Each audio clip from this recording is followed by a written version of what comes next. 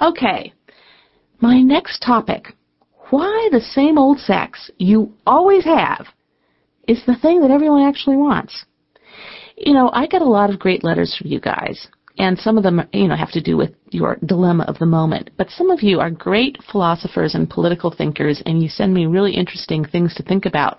One of my favorite listeners, Ron, wrote to me. He said, I noticed that someone on your show was accusing pornography of being repetitive.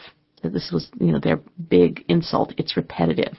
That may be true, Ron says, but have you ever noticed that sex in general is fairly repetitive in its basic aspects?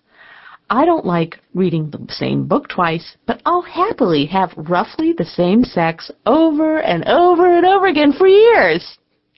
You've mentioned this in regards to fantasy, Susie, several times. Originality, sure, it's fun, but for pure turn-on, generally, you're limited to a set of themes that can be repeated endlessly for the rest of your life.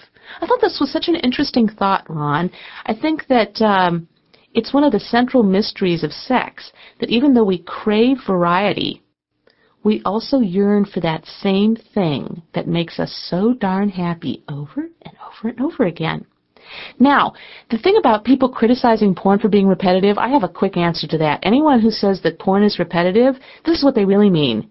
It's repetitive of things that don't turn them on, that leave them cold. If they could find their favorite thing, if they could see a picture of their favorite position, their favorite scene, they would watch it all day and all night, and they would never have the nerve to talk about something being repetitive ever again, because they'd